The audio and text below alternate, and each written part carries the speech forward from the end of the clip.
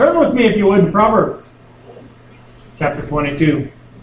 Very common, very well-known passage of Scripture. I'm just going to start with one verse today. Proverbs 22, verse 6. Proverbs, almost in the center of the Bible. To the center or to the right? I hear music. Proverbs 22, 6. Are you there? No. Almost there? No. Proverbs 22, 6. Excellent. It says, train up a child in the way that he should go, and when he is old, he will not depart from it. Father, I pray that you'll direct today. Give me words of life for your people. Lord, I pray that you'll anoint it, anoint every part of this service, including this part, Lord, that it'll do a work that you designed it to do. We praise you in Jesus' name. Amen. Everybody knows that passage. Train up a child in the way they should go, and when he is old, he will not depart from it. Sometimes we've built a doctrine on that, a promise that if I do the best I can, then my kids will always do right. Well, good luck with that. It doesn't always work that way. This is not a passage that is a promise in that sense, in that kids are kids, they're human beings, and they have a free will. Every one of them does. You can do everything as right as you can do it, and they can still turn out wrong. And that's unfortunate, but that's a fact of the matter. But we have to understand the chances of children serving God are much greater when they're raised to serve God. If they're not raised to serve God, I wasn't raised in a Christian family, but I had a praying grandma, and she prayed me, I believe she prayed me right into the kingdom of God. Thank God for that. But this passage tells us to train a child. Train that child. Now, there was a video that went around Facebook, I don't know, a few months ago. It was of a little dog. Some of you might have seen that. That dog did some of the craziest stuff. It was wild. It prayed before it ate, and it did all the, lay, roll over, beg, chase a ball, grab a frisbee, and it even went over and pretended like it was urinating on the wife's leg. Anything you told that dog to do, it did. And I looked at that and I thought, I'll bet you that guy didn't train that dog to do that by sitting on the recliner and watching TV. That took hours and hours of intense work and labor and passion to teach that dog to do these tricks, to do what they're supposed to do. But somehow, in modern American thinking, it seems to have gotten in there that kids are going to accidentally grow up to do the right thing. Now, my son Jimmy and Jeff here works at the jail with Jimmy, and they can tell you that children who are not taught don't accidentally grow up to do the right thing. They usually grow up to visit them. They spend time with them. Training is something that is an everyday, every moment event if you're a parent. Because those little guys, and I preached this not too long ago, I'm giving it to you again because it's a passion of my heart. You go out as a man and you put on your cowboy boots and your big belt with a big buckle in your hat, you get a big old long piece of straw in your mouth, and you walk away, and you look back and your 5-year-old's behind you, what's he going to be doing? He's going to have the cowboy boots on and the cowboy hat on, a big long string and a big belt buckle if he can, because he wants to be like Daddy. That's what they do. That's training. Children are watching every single thing that we do. When we say things about people that should not be said, they're hearing it. You think, well, no, they're over there playing with their cars in the corner. They don't even have a clue what's going on. Jimmy used to freak us out. We would go to church, listen to the preacher preach. Jimmy would be down on the floor, half asleep, or playing with the car, or something like that. We'd think he has no idea what was going on in church. Then we'd be going to eat after church, and he would ask something that the preacher said. What did he mean by that, Dad? And I'm like, you even heard that? I didn't know you were conscious. I didn't even know you were awake. They hear everything. They pick up every single thing that's going on. Everything we do is training to a child. Training, first of all, is an example.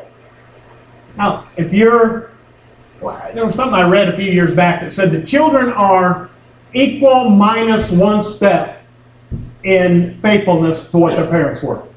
Now, what they meant by that is if the parents were faithful and went to church on, every time the doors were open, they were there faithful. The children will go to church, but might not be quite as faithful. They might miss a few services here and there.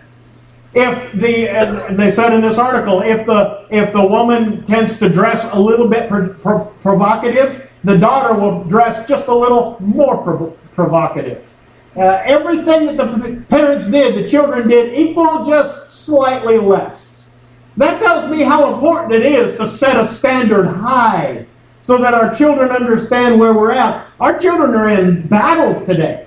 They're in a battle because we send them off to a public school system so often that is purposely targeting everything that we try to teach them and tell them that it's foolishness and it's stupid and it's idiotic. And our children are learning that this is what that what we do, what we've instilled into them means nothing.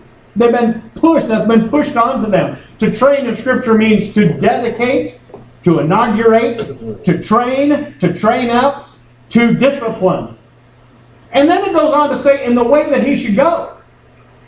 You can train your children, but you might be training them in the way they should not go. In my line of work, as a police officer, I can't tell you how many homes I go into, and the parents are smoking weed or using some kind of drug, and are giving it to their children. Train up a child in the way he should go, not in the way he should not go. There was a case not too long ago, I don't even remember what town it was, where a woman and I think a 6-year-old were shoplifting together. They had a system worked out. That's not the way they should go. That's not the way God intended it to be. God's trying to tell us, train that child the right direction, because they're watching everything, they're emulating everything you do, and every single thing, I can't emphasize that enough, everything we do is training. That child is learning by what we do. Men, if you're disrespectful and dishonor your wife, your son is going to learn to be disrespectful and dishonor women. That's going to be in there. Wives, if you're disrespectful and defiant to your husband, your daughters will learn to be disrespectful and defiant to their husbands. That's the way it goes. We're training them. We're teaching them the way you should go. And the Scripture says the road, the distance, the journey, the manner, the direction, the habit, the course of life, the moral character. Our job is to train up a child in moral character, in the path, the course of life that they're supposed to go. Let me ask you, if your children or your grandchildren were just as faithful to God as you are, would you feel comfortable in that? Some people go, yes. Some people are like deer in the headlights. Oh. If your children were just as faithful to church as you are, would that be okay? Would the church be strong? Would the church be successful? See, we look at that and we have to realize they are learning everything from us. And it's frightening, the statistics. Barna Group did a study in 2009 that says that Christian children are in a state of crisis. The moral foundation is formed by the age of 9. Spiritual foundation by age 13. No significant spiritual change takes place after that age group normally. 69% of youth say they know all or most of the Bible stories and themes. Most parents say kids are incapable of making important moral and spiritual decisions until age 13 or 14. Kids are getting less than 1 hour per week of spiritual experience. 87% of parents are satisfied in just allowing the church to do it. 87%. 2% of 13-year-olds have a biblical worldview. 2%. 4 out of 5 13-year-olds don't know what worship is. Most never experience God's presence. Biblical knowledge is embarrassing. 20% of students who were highly churched as teens remain spiritually active by age 29. 20%. 20% of kids who've been in church all their life are still in church and still serving God at age 29. The majority of self-identified unbelievers in this country are former church kids. Perhaps for the first time in church history, those most inclined towards belief our own children, are walking away from the faith at an alarming rate. Only 17% participated in family devotions of any degree of regularity. What will the next generation look like? According to Barna, the Builder generation, born 1927 to 1945, 65% of them were Bible-based believers. The Boomers, which were born 1946 to 1964, were 35% were Bible-based believers. We'd already went from 65 to 35%. The Busters, born from 1965 to 1983, 16% are Bible-based believers. The Bridgers, born 1984 or after, the projections are that 4% of them will be Bible-based believers. In the United States of America, the land of the home of the brave, the nation that was built on biblical principles, on the foundation of God's Word, 4% of our people are projected in the near future to be serving God. It's a crisis. Where did this come from? One of the things they addressed is said, what is the difference about kids who stay in church? What is the identifying thing about the children who stay in church? This is what they found. They are converted. And to bring that down, I could read the whole thing here. I got it printed out. I'm going to bring it in a condensed version here. What they said there is this is the problem. We send our children to church, and they have big flashing fancy lights, and they get up on the stage with steel guitars, and they're doing rap and hip hop and rock music, and they're dancing and shouting and screaming and hollering and acting just like the world, but they're never converted. They never know what it is to bend their knee to the Lord God Almighty and repent of their sins and allow God to regenerate them and change their life. They go to church and they get entertained, but they don't get changed. They go to church and they get their senses tickled and their emotions jumped on, but they never truly, genuinely break their heart before an almighty God. That's why they're not changed. The children who truly stand for God and remain in church and serve God after their teenage years are the ones who have genuinely converted to God. They didn't care about entertainment. They didn't get entertainment. They got the Word of God. Well, you're not going to fill your church, your youth group, if you do all that stuff. You preach sin and repentance and all that stuff. Who's going to want to come and listen to that? The genuine ones. That's who. I don't care if we fill the church with people who have no real cause for Christ. They just want to be entertained. I'm not here to entertain you. I'm here to give you the truth of God's Word.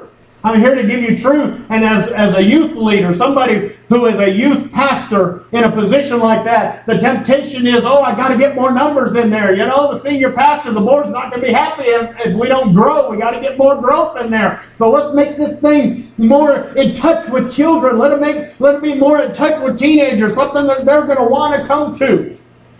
And the problem is they never genuinely get converted. I'm telling you, my brother and I did drug deals at Bible studies in Colville when I was a teenager. In Bible studies, there's a difference between being changed, being converted, being born again, and just coming and playing the game. That's what so many are doing today. The other thing that they pointed out that was a big factor is that children who stuck with it and served God and stay in church had their parents speak the gospel to them. Their parents talked the gospel to them. Isn't that what Scripture tells us? When you rise up, when you go by the way, when you sit in your house, when you're at meal, whatever you do, talk that word of God. Talk that law of God. Proclaim that law of God. The children have to hear it, because believe me, they're hearing, SpongeBob SquarePants, and they're hearing Barney, and they're hearing, that stupid Harry Potter, or Pothead, or whatever his name. They're hearing all that. They can tell you everything Harry Potter ever did. But can they tell you the same depth of the Word of God? Can they tell you what the gospel is? This is what makes the difference. And it's devastating. Our kids, our Christian, what are supposed to be Christian kids. I've seen it. I've seen it. Not so much in the small town areas, but in the big town. I was associate pastor in a large church, and man, we had it. We had the lights and the strobe lights going on. And man, you went in there and you just thought you were going to a party when you were going into the teen room. Where are they today? Where are they today? Are they serving God today? Because without repentance, without the gospel, without truly being born again, they're walking out the door the same way as they came, and we've done them no good whatsoever. Other than we probably made it harder to reach them. Because then they think it's all just a show. It's a game. Kids don't accidentally become godly. They just don't. Now, I'll tell you, there's circumstances. Like I said, I wasn't raised in a Christian home. How that works, I don't know. Somewhere along the line, God gets a hold of your heart, and you repent before God, you serve the Lord, even when you didn't have Christian parents. Praise God, because I'm one of them. Thank you, Lord, for saving my soul. But I tell you what, there's a whole lot of kids who the parents tried to fill them with the things of God, and they still turn and walk away. But you know what Scripture tells us? Train up a child the way he should go when he is old, and he will not depart from it. That doesn't necessarily mean he's always going to serve God, but it does mean one thing: that seed that you planted will never go away. When I was living in the world, I was in the military. I went to Germany and acted stupid and, doing all the things that young 17-year-olds do when they go to Germany in the military. Those things that I learned that were instilled in me in a Christian school. My grandma, Jim remembers, my grandma forced my dad to put me in a Christian school. She didn't ask him. She said, "You're going to put that boy in a Christian school." Dad was like, "Well, that would cost you." She said, "I don't care what it's going to cost. You're going to put the boy in a Christian school." Grandmas carry weight. When Grandma speaks, people tremble. And I went to a Christian school, and I tell you, Jim and I, boy, we tore that school up. It was every other day we were being booted out of there. I think the surface was worn off that paddle. One side was him, the other side was me. If we put notches in it, it'd be nothing but kindling wood now. But the thing is, God used the fact that the gospel was being preached to me. And for a long time, and I'm telling you, there's people, I don't know if you remember the Heshes? You remember them? They taught the Word of God to me. They proclaimed the Word of God to me. They loved me when I was unlovable. When there was nothing about me that cared anything about God, they loved me. And I don't have a clue where they are today, and they have no idea that the seed they planted grew up and flourished into a person who would serve the Lord God. They have no idea. Wherever they're at, they don't know today. You don't know what the seed you're planting is going to do. You might be next door neighbor to a kid that needs Jesus. Show them Jesus. Speak Jesus to them. It'll make a difference. We train. We train repentance. We train conviction. We train obedience. We train respect. I deal with it all the time on my job. And I can tell you, when I'm dealing with a disrespectful, snotty little 16-year-old girl that's spitting in her mama's face and all that, you know where that came from? It came from a 5-year-old who was allowed to scream at her mama and go, "Argh!" when she didn't get her way. I've seen it. When you're dealing with a 15-year-old boy that'll slap his mama and shove her down and things like that, you know where that came from? That came from a 5-year-old who was allowed to kick and scream and holler and kick at mommy and daddy. That's where that came from. That came from parents not parenting. This is where the problem is. It came from parents not instilling those things. We think it's funny when they're little. I never understood that when people laugh at it. "Oh, you've been so cute. You just kicked his mom in the knee. That was hilarious." That's not funny. There's nothing funny about that. That's called sin. It's nasty. It's terrible. And one day that child will come up and raise up and haunt you. Because God says, train up a child in the way he should go. Teach him. We don't like all that stuff. We don't like the discipline. My daughter said, "It seems like all I do is discipline all the time." Well, that's child training. And when you keep having children every year, you'll keep doing it. It won't go away. That's training, discipline. It's a constant event. It never stops. You teach that child respect. You teach that child the Word of God. You teach that child obedience. You teach them how they're supposed to act. When your child is doing something, add 10 years or 12 years to them and think about how it will look then. Might not be so pretty then. Might not be something we can overlook then. Teenagers who do not accept responsibility were never allowed or never forced to accept responsibility as a child.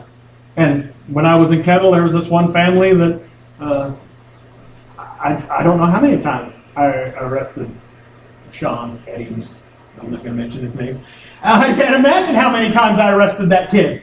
It was unbelievable. And when we arrested him, his mom would race us to the jail to get him out. I mean, she was there. Get him out. Bail that kid out. I'm like, make him face consequences for his actions. Never would do it. Last I heard, he's in prison. Is he out? I don't even know if he's out. This is what happens when they don't face responsibility for what they do. My kids knew, you go to jail, I'm going to call them and ask them to keep you longer. I will throw extra charges in there if I can. Keep them. Teach them something. Face responsibility. I deal with it on the reservation. One of the officers I think I told you this recently, caught a couple of young men with several bags of drugs of various kinds. They went to jail. Their driver was suspended. They went to jail. When they got to the jail, the tow truck company, we towed the car. The tow truck company called and said, "Hey, we found more drugs in the toolbox in there." So they go and they find more drugs in the toolbox and they find a gun. They run the gun is stolen. You know what the parents said? "Well, why were you picking up my kids?" They weren't doing anything. They were just down to the power ground playing basketball. Why'd you bother my kids? What? What planet are you from? It's the cop's fault that your kid had a stolen gun? What? The mentality of it. But this is where we are today. We must remember God has called us to train a child in the way that he should go. And that's a huge responsibility. They're going to look to you. They will be as faithful to God as you are, minus just a little, according to the stats. They will be as faithful to church as you are, minus just a little. They will be as modest as you are, minus just a little. This tells me we better set that standard high. As for me and my house, we will serve the Lord. If you're not, I'm telling you, I just want to shake the place because I see it all the time. If you're not faithful to the Word of God, your children won't be either. If you're not faithful to God's house, your children won't be either. They're watching you. That Word of God, that life of God. My wife and I made a commitment when we were first parents, and I'm not saying this to brag, I'm just telling you the truth. We made a commitment. We said that my children will, if my child ever becomes an alcoholic, it won't be because they ever saw daddy or mommy take a drink of alcohol. But we never have. If they ever become addicted to cigarettes, it won't be because they saw mommy and daddy ever put a cigarette to our lips. And we never have. If they become foul-mouthed, it won't be because they heard mommy and daddy cussing, because we haven't. And I'm not saying that to brag. I'm telling you that's a commitment that we made. I challenge you to make commitments like that. We made a commitment when Jimmy was little, and every time the church was open. And back then, they had church every day. There was something going on every single day. Jimmy was in a little carrier with snacks, that thing, we were off to the church. Every day. Every day. We said, "Oh, this is not so bad." Then Tricia was born. Things slowed down real fast. It became a lot more challenging with two. But let me tell you something. We were there serving God in the church. And our children were raised to know what it is to be faithful to God. Not because we were great parents. I'm not saying that. I'm saying that God put that conviction in our hearts. And thank God we did that much right. Would you pray with me? Father, I just thank you for this body of believers today. And Lord, I proclaim to them the Word of God. Because the numbers are staggering. They're terrifying, Lord. The direction that Christianity is going in the United States. We need men and women of God to rise up. So stand up and say, "I'm going to serve God. I'm going to show my children what it is to serve God. My grandchildren, my great-grandchildren are going to see what it is to serve God." I pray for these people right now. Each and every one of them. I pray for them. I pray that the Spirit of God will be upon them. I pray, God, that the hand of the Lord will be upon them. Lord, we're so tempted to do things that we want to do all the time to the detriment of our children. God, I pray that we will remember that they're watching us. They are looking at us. Church, would you stand a moment? Would you pray? I'm just asking you to take a moment and pray. Ask God to search your heart. Ask God to show you where you are with God. Where are you with God? Is He your Lord and Master and Savior, or is He just a name that you know? Is He just a book of stories that you're familiar with? Do you truly serve God with your whole heart, or do you just say, yeah, I'm a Christian, but there's never really any evidence of that? I'm asking you to search yourself and ask yourself that. How important is reading God's Word, praying, fellowshipping with God's people, being faithful to the church? Things that go along with being Christian. How important are those things to you, or is there always an excuse? Folks, I, as a pastor, can hear some crazy excuses. I'm just asking you to allow God to convict your life and tell you where you need to do things differently. And if you need special prayer, I'm going to ask you right now, you can come up here and we'll pray with you. If you need salvation today, do not leave here without knowing the Lord Jesus Christ as your Lord and Savior. Don't do it. It's not worth it. Eternity is on the line. There's no reason to go into eternity without knowing the Lord Jesus Christ and the full pardon of sin. If you are not saved, born again, I want you to come up here and let us pray for you. Hallelujah. Lord,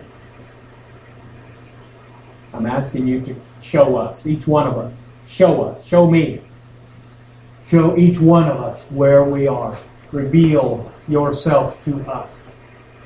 Reveal your truth to us. Make us come face to face with our spiritual walk right now, Lord. Make us come face to face with it. Help us to realize the value and the importance of those little lives that are looking at us. Father, I pray for anyone in this place who is not genuinely born again.